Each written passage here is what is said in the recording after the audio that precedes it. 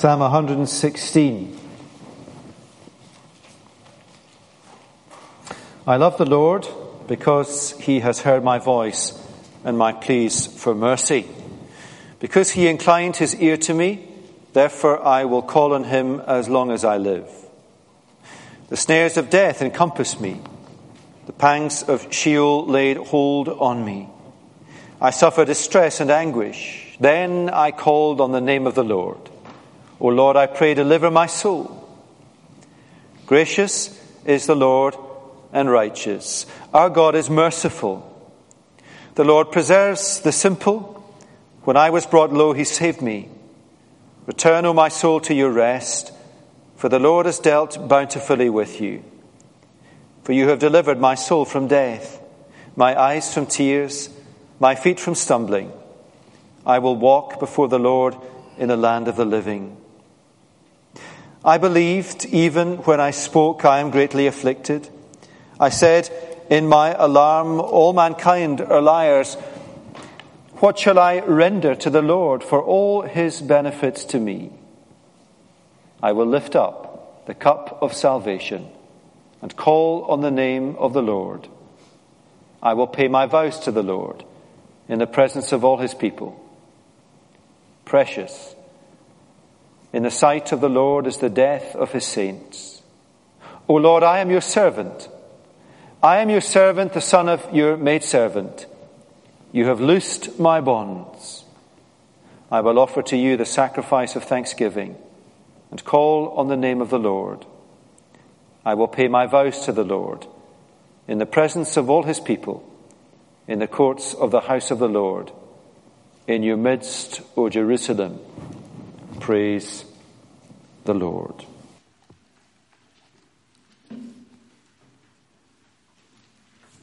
Well, can I encourage you, please, to open your Bible at Psalm 116, because as we begin to look at it together, we will, to some degree, try just and simply walk through the psalm verse by verse and see some of the truths that we can draw from this psalm. It's primarily a psalm of testimony, and a psalm that focuses not so much on the psalmist, but on the psalmist's God. And that, of course, is where every testimony ought to focus. But let's bow together for prayer before we turn to God's Word.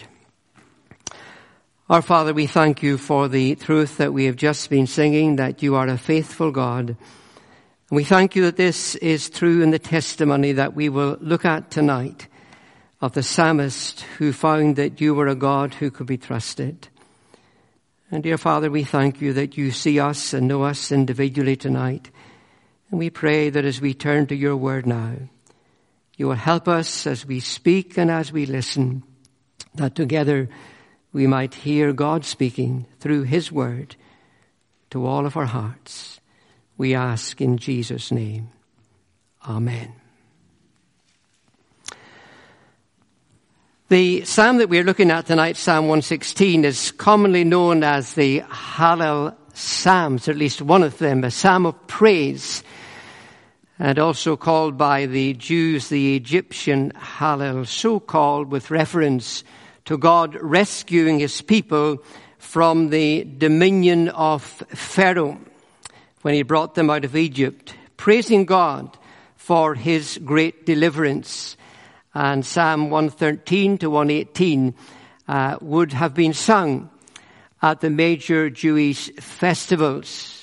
These psalms would have been sung at the Passover meal. And by custom, the first two before the Passover meal and the remaining four after it, which means that these were probably the last psalms our Lord Jesus sang before his death on the cross. Were we to refer to the Gospels, Mark's Gospel 14:26, one of the verses, we read there, when they had sung a hymn, they went out to the Mount of Olives. So we are looking at a psalm that the Lord Jesus would have sung before he went out to go to the cross. What a sheer privilege. A psalm of thanksgiving and a psalm of praise, a hallelujah psalm. It is one of personal testimony begins with the words, I love the Lord, and goes on to tell us why he loves the Lord. It's a very personal psalm, one born out of personal experience. Speaks about the snares of death had compassed me, said the psalmist. I suffered distress and anguish. When I was brought low, he saved me. I will pay my vows to the Lord. Now he comes to the temple, to the whole assembly to share his testimony and speak of God's gracious deliverance. Now the exact circumstances of his trouble are not known, but it is clear that he had been through some very difficult times, deep waters. Of course, the lack of knowledge as to the exact nature of his troubles is something that is hugely helpful for you and for me, in that they give us principles we can adopt in every circumstance of life. As we read, as we listen to what the psalmist has to say about God's dealings with him, we discover more and more about the character and nature of God. The psalmist is saying here, this is my God. And so as we listen to his testimony, it is not about the psalmist, but it is primarily about his God. And so as we indicated earlier, it will be helpful if you can have your Bible open at this passage as we endeavor to make our journey through it. The psalmist is remembering in verses 1 through 4. I love the Lord because he has heard my voice and my plea for mercy. Because he has inclined his ear to me, therefore I will call on him as long as I live. The snares of death encompass me. The pangs of Sheol laid hold on me. I suffered distress and anguish. Then I called on the name of the Lord. O Lord, I pray, deliver my soul. Remembering his anguish, the psalmist testifies to his love for the Lord. I love the Lord. And then he goes on to tell us why he will love the Lord. Because he has heard my voice and my plea for mercy. Verse 2, because he has inclined his ear to me. It is as if the psalmist is saying, God has bowed down from his grandeur to listen to my prayer. As David prayed in Psalm 32, verse 2, where he prayed, incline your ear to me. The psalmist is saying this is exactly what God has done. It's almost like a picture of a loving friend tenderly listening to the voice of someone who is so weak and feeble, his voice can scarcely be heard. This is kind of what the psalmist was saying. This is where I was. And this God of glory and of eternity stooped down. He bent his ear to listen to me. Here the psalmist is also making a lifelong resolve. He says, I will call on the name of the Lord as long as I live. We do well, of course, to remind ourselves of the words that we read in the New Testament, that whoever calls on the name of the Lord shall be saved. But in verse 3 of this psalm, we notice that he is caught in danger. The snares of death encompass me. The pangs of Sheol laid hold on me. I suffered distress and anguish. Danger that encompassed him, strangled him. Literally, he was saying the cords of death seemed to be entrapping me. It is as if he had been lassoed by death, and it seems impossible for him to escape, trapped like a haunted animal. He says, that's where I felt I was. Then he was pushed into a place that had him walled in as if he was in a grave. There was no way out of it. He was held in the grip of the snares of these cords of death and entrapped in a grave-like walled situation. Exactly what the cords of death and the grave were, we can only guess. But we don't need to know. What we do need to know is that in this desperate situation, God inclined his ear to the psalmist. He stooped to listen. And God is not only a God who listens, but he is a God who acts on behalf of his people. Everyone who calls on the name of the Lord shall be saved. And you and I need to know today that this God still listens to the heart cry of his people. However faint, however feeble that may be, he stoops to listen.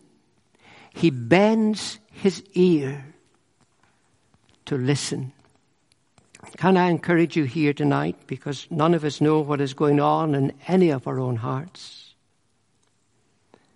But it is so possible that we could be sitting in a company like this and we feel just where the psalmist feels he was. In a situation where there is no way out, no escape. And yet the psalmist encourages us, however feeble, however frail, however faint our cry might be, that the God of all eternity stoops to listen to your cry, to my cry.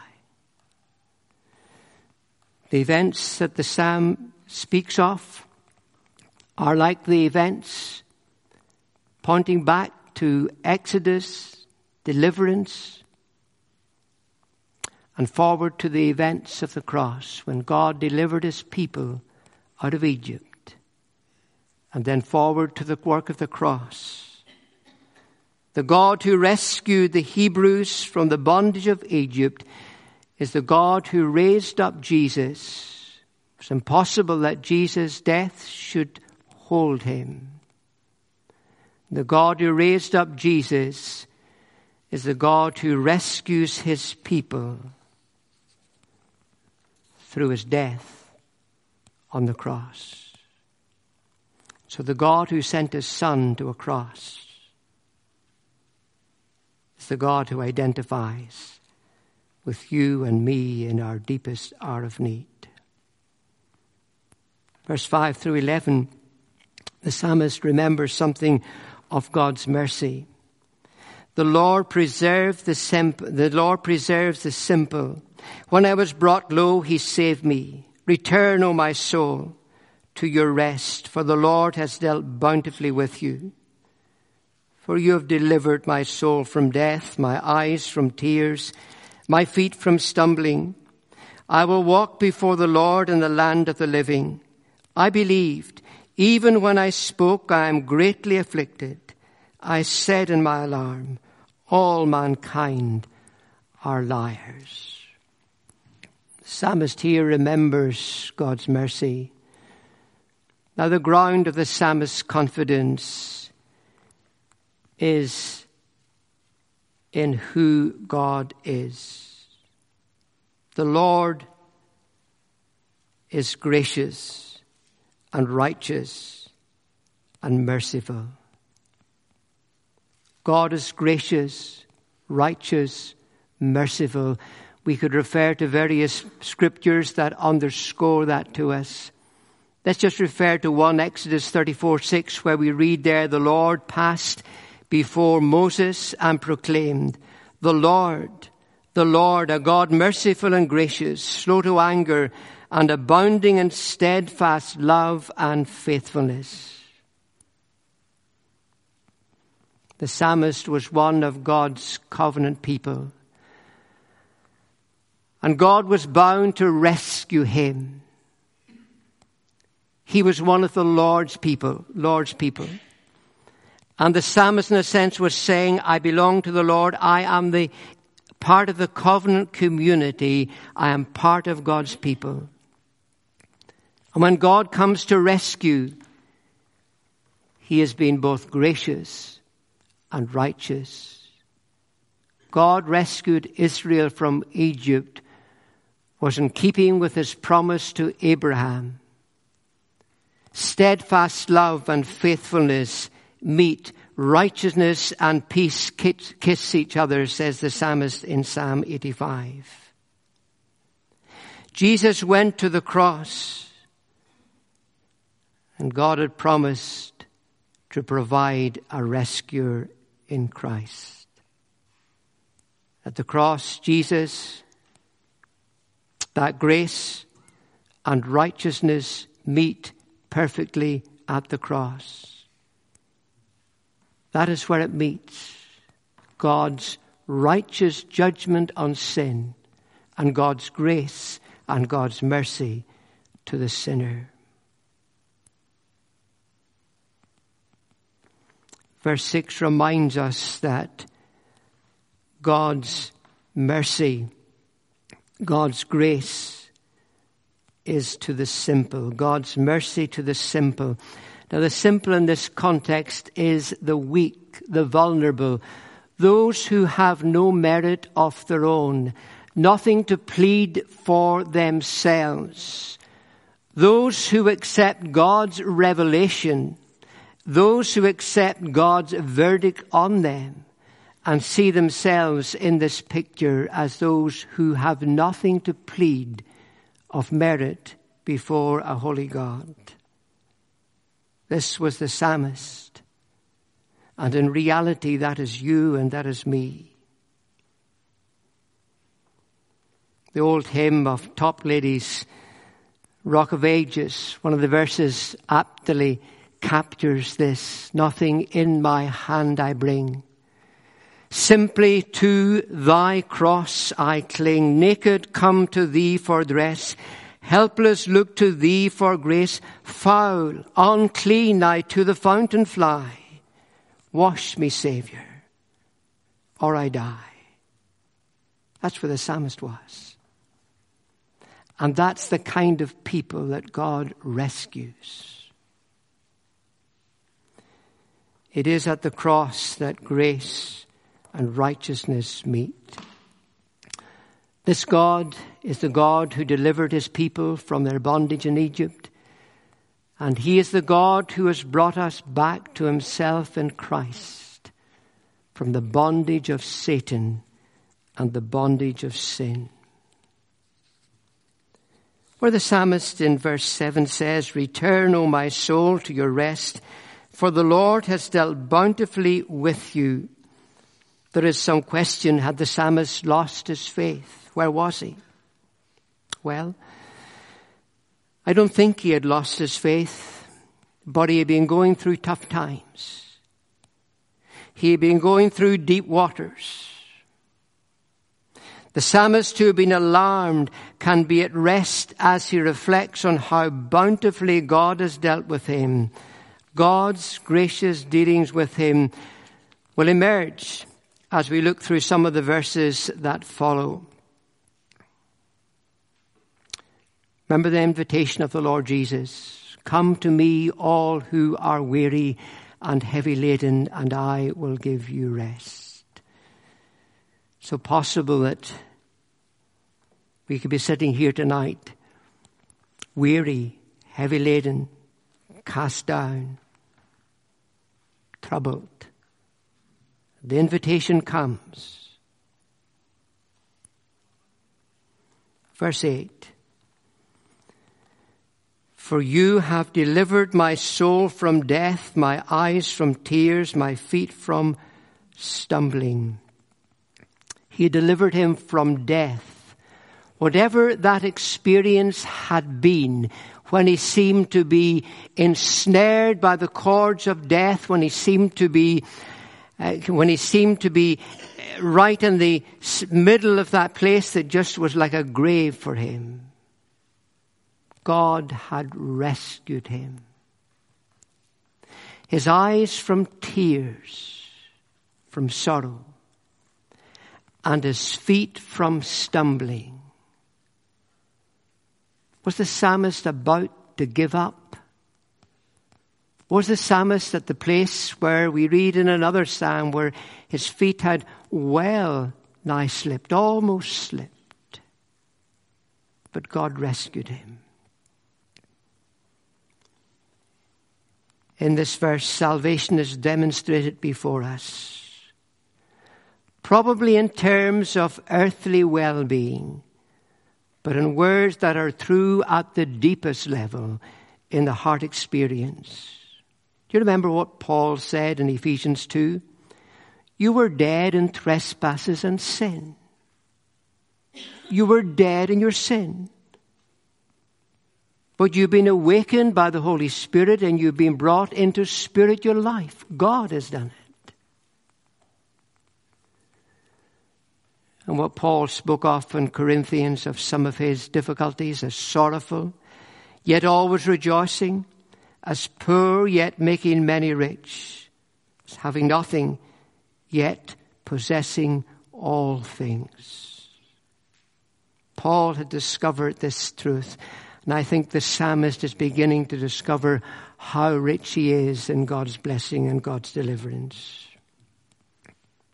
Jude reminds us, now to him who is able to keep you from stumbling and to present you blameless before the presence of his glory with great joy.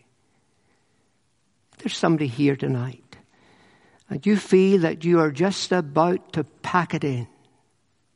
You can't stand up. You can't keep going. Listen again to what we read in Jude. Now to him who is able to keep you from stumbling and to present you blameless before the presence of his glory with great joy. The words in Revelation. For the Lamb in the midst of the throne will be their shepherd, and he will guide them to springs of living water, and God will wipe away all tears from their eyes. You don't really need me to remind you tonight that the days of no tears is a yet-to-be day, the new creation. We often find ourselves in a valley of tears. But there's a day coming when there will be no tears, no sorrow, no sighing, no death.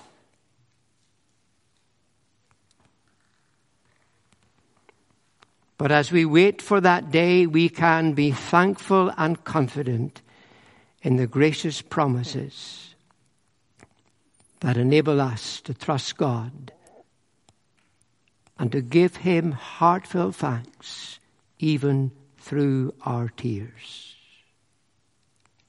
Verse 9. I will walk before the Lord in the land of the living.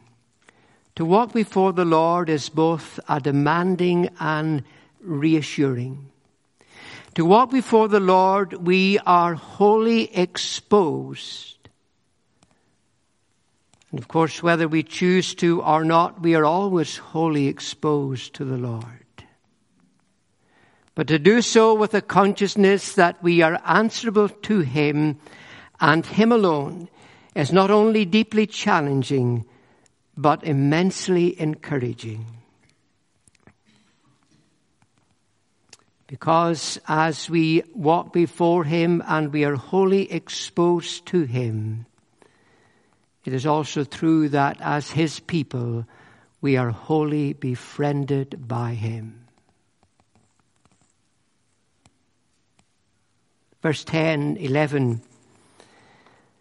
I believed, even when I spoke, I am greatly afflicted. I said in my alarm, all mankind are liars. The psalmist is saying here, I believed, I kept my faith.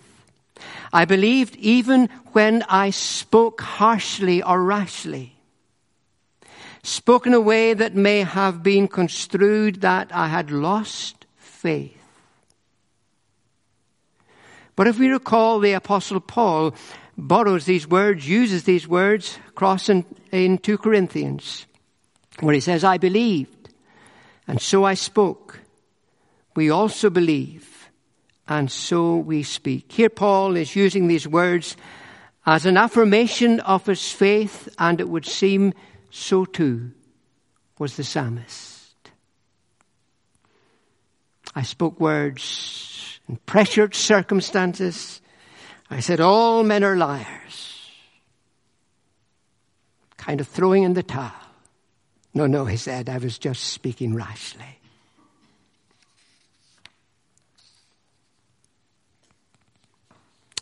What is the psalmist's response as we come towards the conclusion?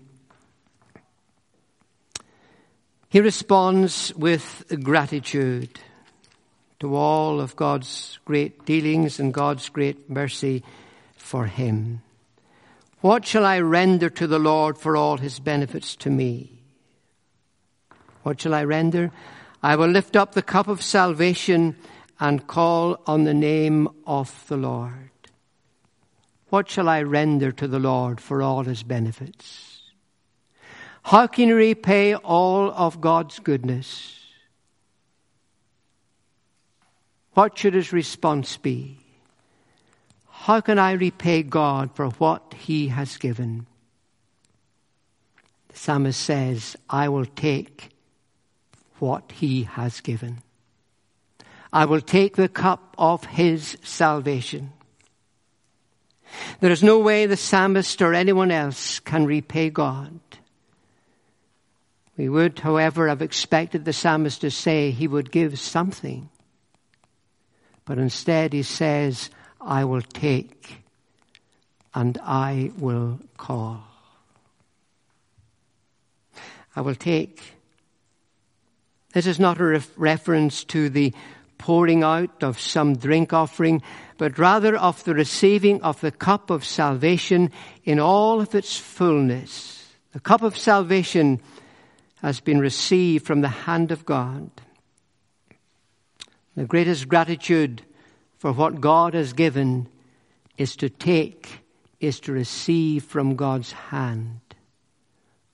All we can do to thank God for what he has given us is to keep on relying on him and on his salvation in Christ, to keep on taking from his hand. I will call, said the psalmist. I will daily rely on the Lord. I will take the cup of his salvation. Can I pause and ask you the question, have you taken the cup of God's salvation? Received all that is yours in Christ? Verse 14. I will pay my vows to the Lord in the presence of his people. An expression of service consistently and publicly. I will pay my vows in the presence of his people. I will do so openly. He was going to be known as someone who is bound to the Lord and who wanted to live in a way that would be pleasing to God. Let me fulfill my responsibility of serving the Lord.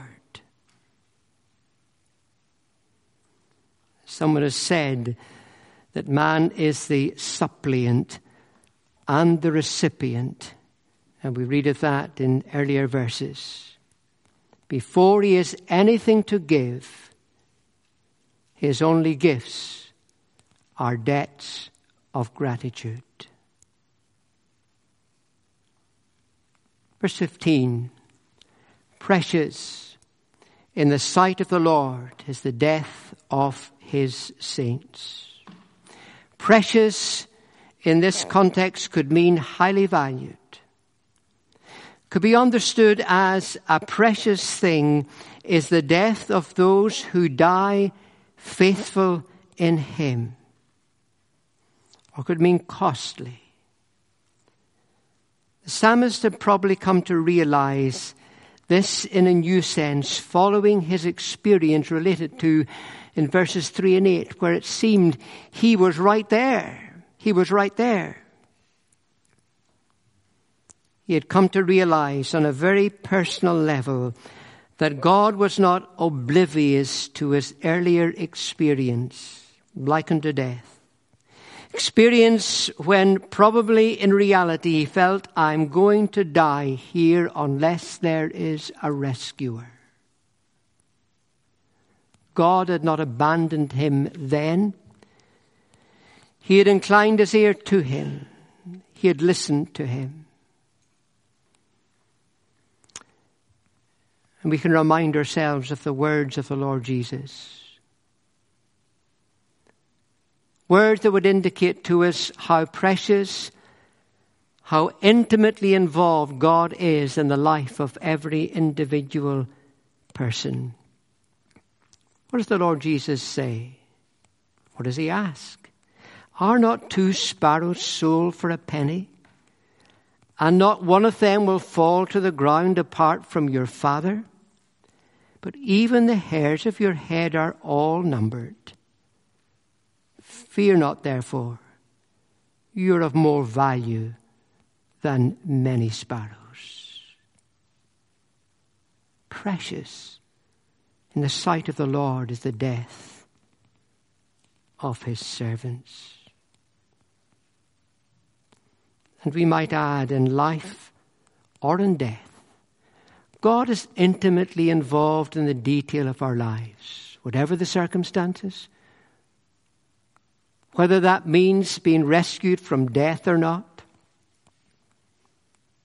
Paul again reminds us in Romans 8, for I am sure that neither death, nor life, nor angels, nor rulers, nor things present, nor things to come shall be able to separate us from the love of God that is in Christ Jesus.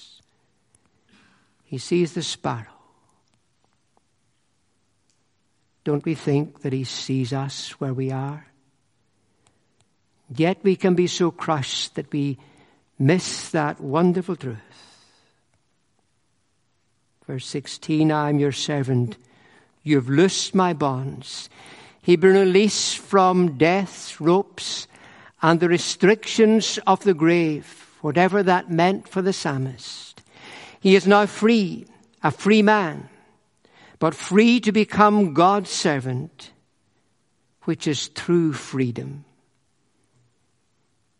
I don't know if you're familiar with George Matheson's hymn, which part of it goes, make me a captive, Lord, and then I shall be free. Force me to render up my sword, and I shall conqueror be. Here the psalmist was finding true freedom in his captivity to the eternal God. I will sacrifice, verse 17. In the case of the psalmist, it would be an animal sacrifice in the temple. We no longer need the animal sacrifice for access to the presence of God. Jesus has made that once and for all sacrifice for our sins. As he hung on the cross, as the Passover lamb, and cried, finished. Jesus has opened up the way into the presence of God. There is access. You and I can come into the presence of God as a result of the finished work of Christ on the cross when he cried, finished. There's no longer a dead animal required. What God does look for is a living sacrifice. I will offer a sacrifice of thanksgiving. We can't repay him. We can only receive from God. We can only serve him. We can offer a thank offering. We can offer ourselves as a thank offering, a living sacrifice. Do we recall again the words of the Apostle Paul in Romans 12, where the plea is for us there to offer our lives as a living sacrifice to God, which is our reasonable service.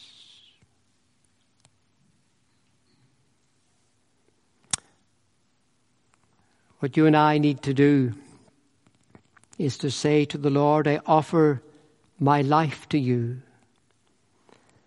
I offered on Sunday, but I offered on Monday through Saturday. Every part of my life, every area of my life. Lord, every part of me belongs to you. It does. We're not our own. You bought it with the blood of your Son. So therefore, with C.T. Studd, if Jesus Christ be God, and did all this for me, then no sacrifice can be too great for me to make for him. I will call in the name of the Lord. Could mean I will pray. But I understand in the Hebrew this could also mean I will call out.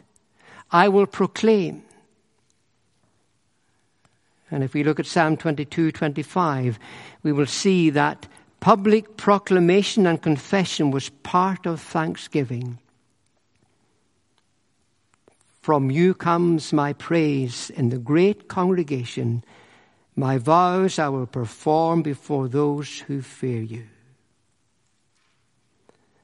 And then the final two verses, I will pay my vows to the Lord in the presence of his people, in the courts of the house of the Lord, in your midst, O Jerusalem, praise the Lord. This psalm is an intensely personal testimony. It's also a testimony that has public proclamation. The flame of his passion for God and godliness has been withdrawn from burning alone to being shared with others. And that very flame of his testimony under God may kindle in the hearts of others. God is not inactive in our lives. When we realize something of his mercy and his grace in our lives, surely neither can you or I be inactive for him. Be silent. I will take the cup of salvation. I will pay my vows. I will serve the Lord. And the psalmist finishes as we would expect him to finish in such a psalm. Praise the Lord. Maybe that some of us need to take this psalm and quietly go away to our rooms tonight and just go through it verse by verse, line by line, and turn it into a prayer and ask God to help us to work our way through it. Let's pray. Father, we thank you for these words that we have read together, we have looked at together, and we pray that you will take them and use them in all of our lives, that we may be enabled by your grace to live for you and to serve you. In Jesus' name, amen.